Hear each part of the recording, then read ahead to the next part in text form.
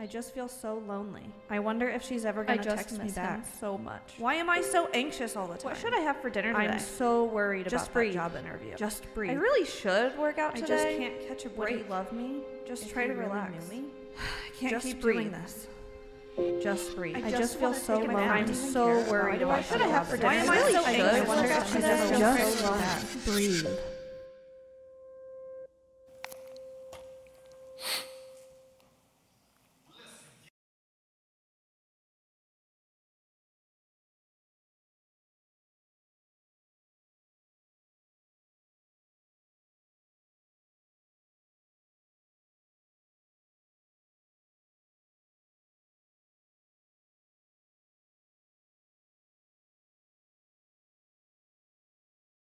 You up there, Noah. I'm pretty sure that's how Ananias popped out of bed on that particular day. You see, it had been a rough few weeks for the early church. There was a particular Pharisee who had the bit between the teeth, and he was fire-breathing murderous threats against men and women of the way. He was doing more than just threats. He was actively looking for authority to round up any follower and to throw them into prison. But that wasn't going to get Ananias down. No, you just heard Ananias was going to have a good day. So that morning he woke up early and he was in his devotionals. He had Maverick City worship turned on. He was even going to post on social media the good news that he learned that morning until the thing happened that we all kind of want, but maybe not really happened. He heard the clear, audible voice of God call his name. Yes, Lord, he responded. The Lord told him, go to the house of Judas on Straight Street and ask for a man from Tarsus named Saul, for he is praying. In a vision, he has seen a man named Ananias come and place his hands on him to restore his sight. I wonder how fast that soundtrack turned into.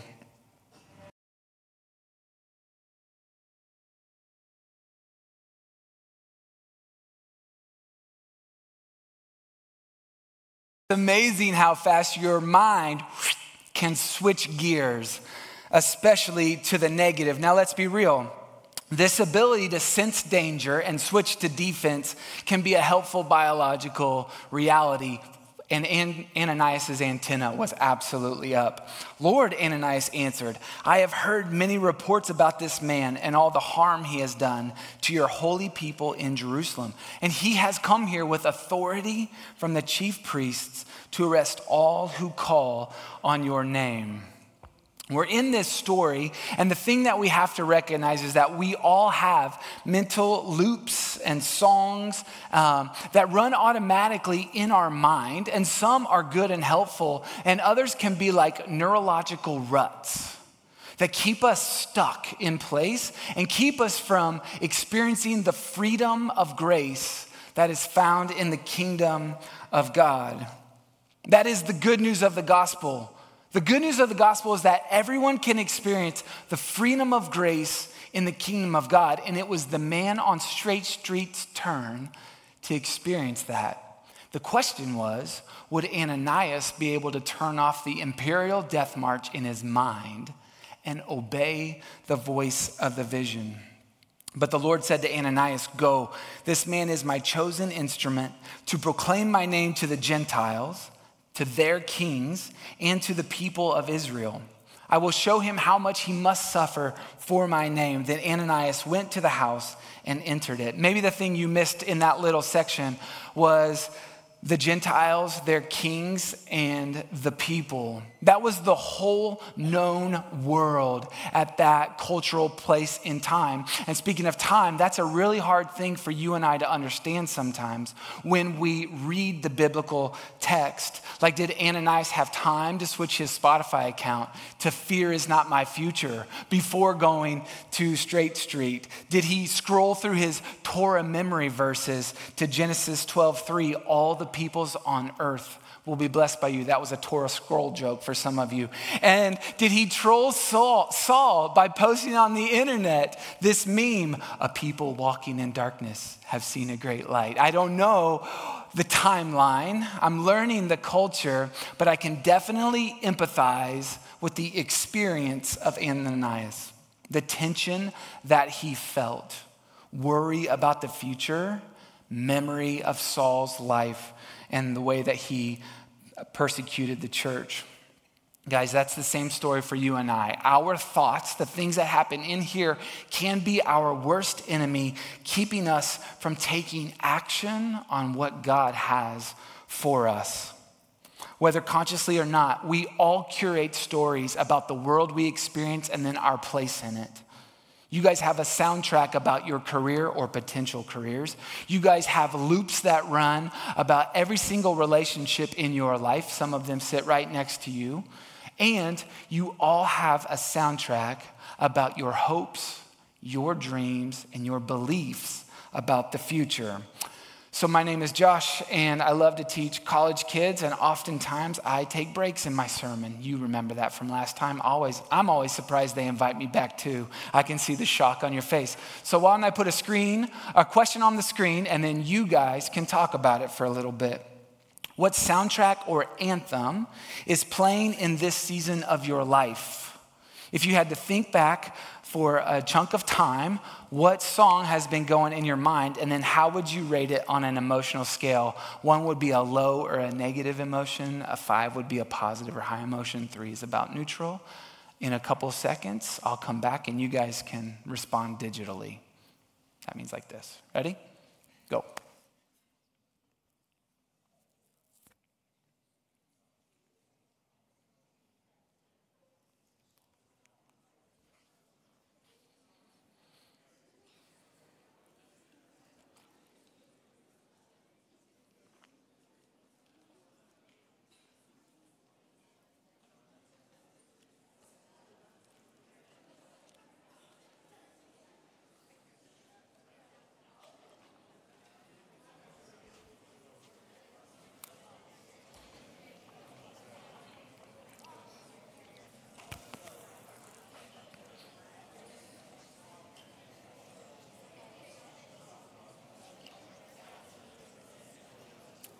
All right, so I'm curious what the emotional tone of the anthem or the loop or the soundtrack in this season of your life looks like. You guys prepare. I'm coming to you last, but I'm gonna start over here, and then they're just gonna flash their fingers up, and so you're gonna understand how to do it. Watch this. Ready? Go.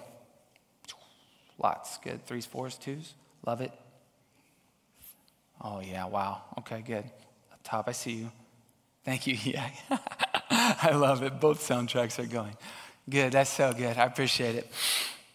We're in a series called Headspace. And my topic for the morning is to rewire our minds. By the end of this little rant, I'm hoping to hand you 3 questions that you can apply practically to break any stuckness that you find inside your head, just like T-Pain taught us.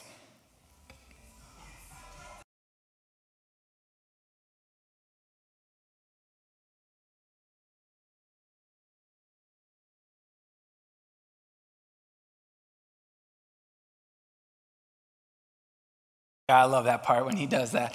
All right, so for those of you who are grandparents in the room, grab your phone and then text your grandkids right now and say, my friend Josh brought T-Pain to church. You should come sit by me. Okay, so do that and they'll be all excited and you'll be the coolest grandmother. All right, so called a loop, a rut, a soundtrack, overthinking, or a negative thought. Here we go. We're going to spin to the hard part. Ready? Your brain's ability to tell negative stories doesn't require any work from you. Think about the last time that you were insecure, had doubt, or were scared of something. Did you have to consciously choose that? The answer is no. Because Sean told us why last week. In John 8:44, he told us that the devil is the father of lies. There is no truth in him. 1 Peter 5:8 says the devil roams the earth seeking for someone to devour. And here's the crazy thing in prepping for this sermon.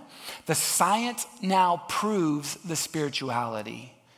Science proves the spirituality. Your mind deepens its negative neural grooves in 3 primary ways. Here they come. Your brain lies about your memories. Your brain lies about your memories. You have trouble telling the difference between trauma and drugs. That's right. Your brain is your favorite dealer. I'm going to prove this to you guys with a little story. For everybody except that clump and that clump, where were you whenever the Twin Towers fell? That's an old person joke. For everybody else, where were you whenever the Twin Towers fell? I was in Brisbane, Australia, trying out for Baywatch. I would pop out of the waves and I would snap my luscious hair back, and the spray would get caught in the sunlight as it went backwards. I'd begin to run slow motion across the sand with the Hoff. And that night, when I went home to my apartment, flipped on the television and nursed my sunburns, I thought I was watching the most realistic TV show I had ever seen. That was the moment that the second plane rocked straight into the tower, and I began to play a loop inside my mind. How would I get home in 4 weeks? Cool story, Josh. I don't believe half of that. That's okay. William Hurst is a researcher who did a 10-year study into the memories of people from 9/11. What he found was that 60% of the memories changed over time, but the confidence that the people exhibited in those memories didn't. Your memories changed, but your confidence in telling the stories didn't, which means my David Hasselhoff reference may not have happened. I don't know that. There is nothing you tell more in your head than a negative loop. Have you ever been honked at, dumped, divorced, yelled at? Have you ever missed a flight, a meeting, or forgotten to text Clay Eason back? That joke absolutely rocked during the 9:30, except that Clay wasn't here. And so I'd like everybody to text Clay if you have him, because I set it up for him and then he wasn't there. This might seem insignificant in the grand scheme of things, forgetting to text Clay back versus 9/11, except you remember the second idea about trauma. Our brains don't do a good job distinguishing between real trauma and fake. Here comes some more science. The University of Michigan did a study where they measured social rejection and your brain's response when being socially rejected. What they found is that the participants who raised their hand and got paid money to do the fake social rejection study had the exact same neurotoxins dumped in their brain as whenever physical trauma happened. Fake social rejection and actual trauma, exact same brave wavelengths. Which means this: whenever one of my 4 daughters has a hard day at school and she comes home to tell me, oh, Dad, so-and-so cut me off at the water fountain line, I didn't have my turn on the swing set, and I was supposed to go first, but I didn't get to. The inappropriate response is rub some dirt in it, honey, which is what I don't say because I am a good dad. But what I also understand is that my daughter's experience of life, while seeming insignificant, her brain is putting chemicals into her world and she's experiencing it just like a real physical trauma. Social trauma and physical trauma to your brain, they respond the exact same way, which leads us to this final idea, and this will all bring it home for you guys.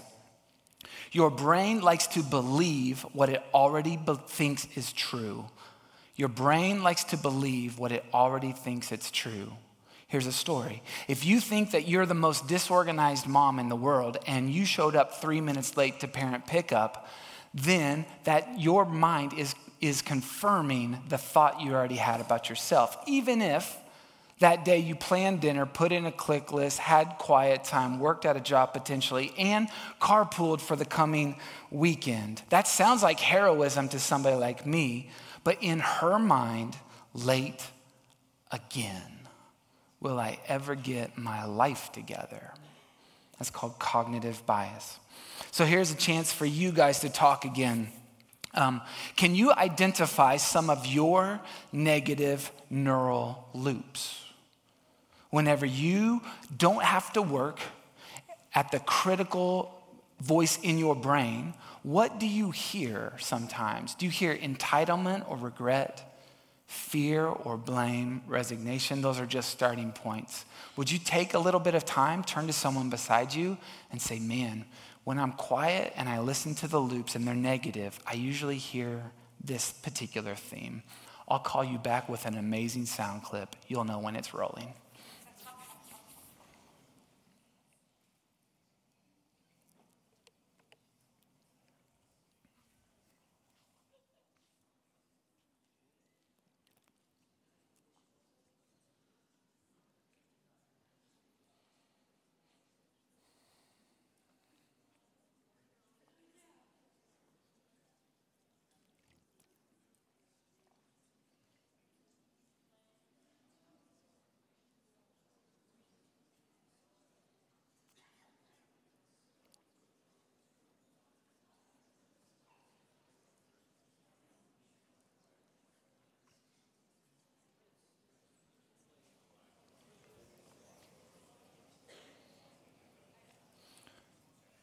You remember that guy who was fire-breathing murderous threats?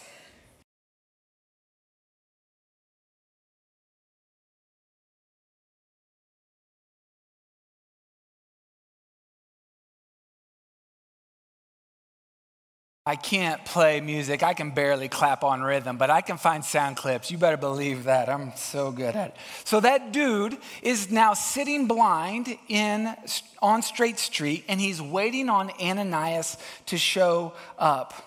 Now, here's the thing. That guy is named Saul. He is soon to be Paul, and he is going to get credit for writing most of the letters in the New Testament and the boom of the early church planting in the first century.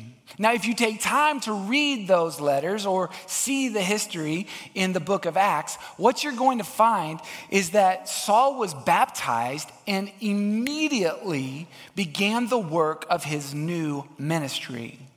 Saul stepped immediately into the action space of this new vision on his life. Now, as you can tell, I look at scripture in maybe a unique way from some of you. And so I had a lot of fun writing out this next portion, so lock in. So Saul has been fire-breathing murderous threats. He's just gotten baptized, and he is about to head into the synagogue. So here it is, Saturday. All the devout Jews are there. Saul is going to blow the door open, and he's going to stand silhouetted in the doorway, light behind him, and this menacing figure. And all of the Jews in that moment, who are the early church Christian followers, they're going to be like, Saul?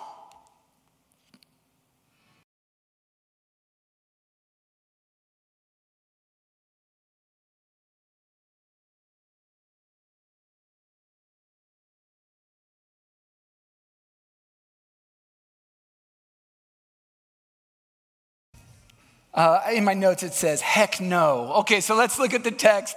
Acts 9:19. Saul spent several days with the disciples in Damascus. At once, he began to preach in the synagogues that Jesus is the Son of God. All those who heard him were astonished and said, isn't this the dude that used to wreak havoc on us? Guys, I read that story as I was praying and preparing this, and I began to empathize with Saul. Can you imagine the chatter that was happening in the circles around him? Because he knew who he was, and then he was learning who he is, and in between there, he heard people. So the good news is that Saul battled his negative neural loops on paper for you and I to read. We're going to switch over to Romans 7, and we're going to look inside Paul's head. For what I want to do, I do not do. For what I want to do, I do not do, but I hate what I do. What a wretched man I am. Who will rescue me from this body that is subject to death. Paul is giving us a peek into the way that he sees the world. And thankfully, that's verse 24, because 25 comes next.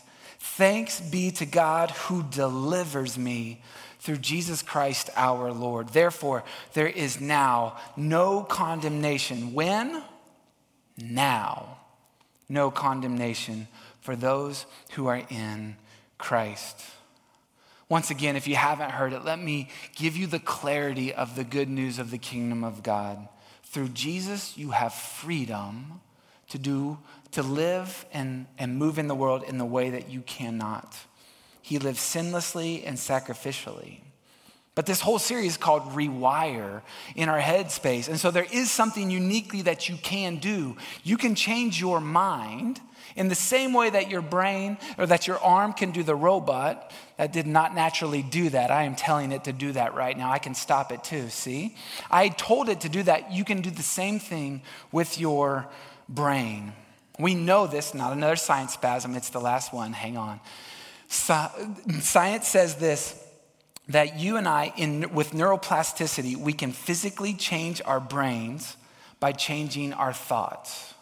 The patterns and the grooves that are in your mind, you can physically alter by changing your mind, which means the solution to the soundtracks that play in your head is not to stop overthinking, it's to think more about the right and correct thing.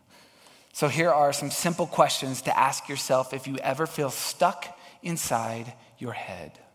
Number one, is the thing I'm hearing or thinking true?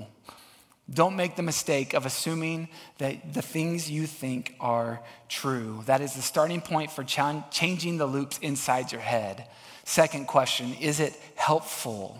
See, the grooves in your mind are deep, which is why we have to ask this question. Is the soundtrack or the loop or the rut that you're hearing right now, is it helpful? Does it move you forward or keep you stuck?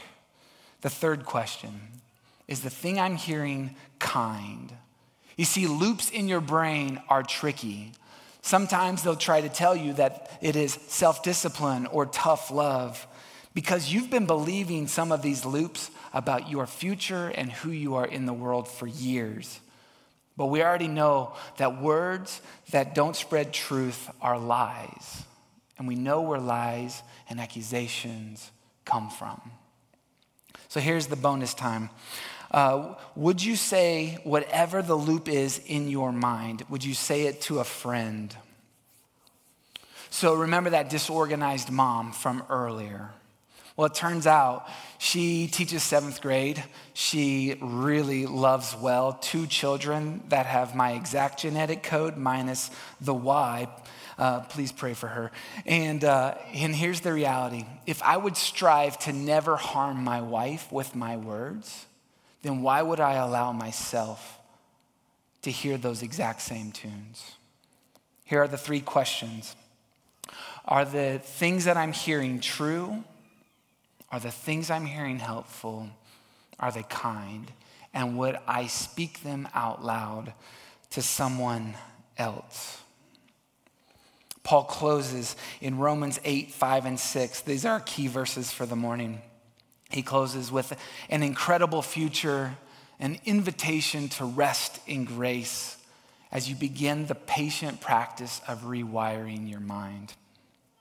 For those who live according to the flesh set their minds on things of the flesh. But those who live according to the Spirit set their minds on things of the Spirit. Because if you start on the flesh, you'll end up in death. But to set your mind on the Spirit is life. Guys, but there's something even more beautiful in life than just life, and that is peace. And it only comes from the clarity of the kingdom. Rewiring your mind is a patient practice, and it's not a singular event. Do not fool yourself to think we're going to switch it on or switch it off. We're going to consistently have life with peace as we set our mind on the things of God.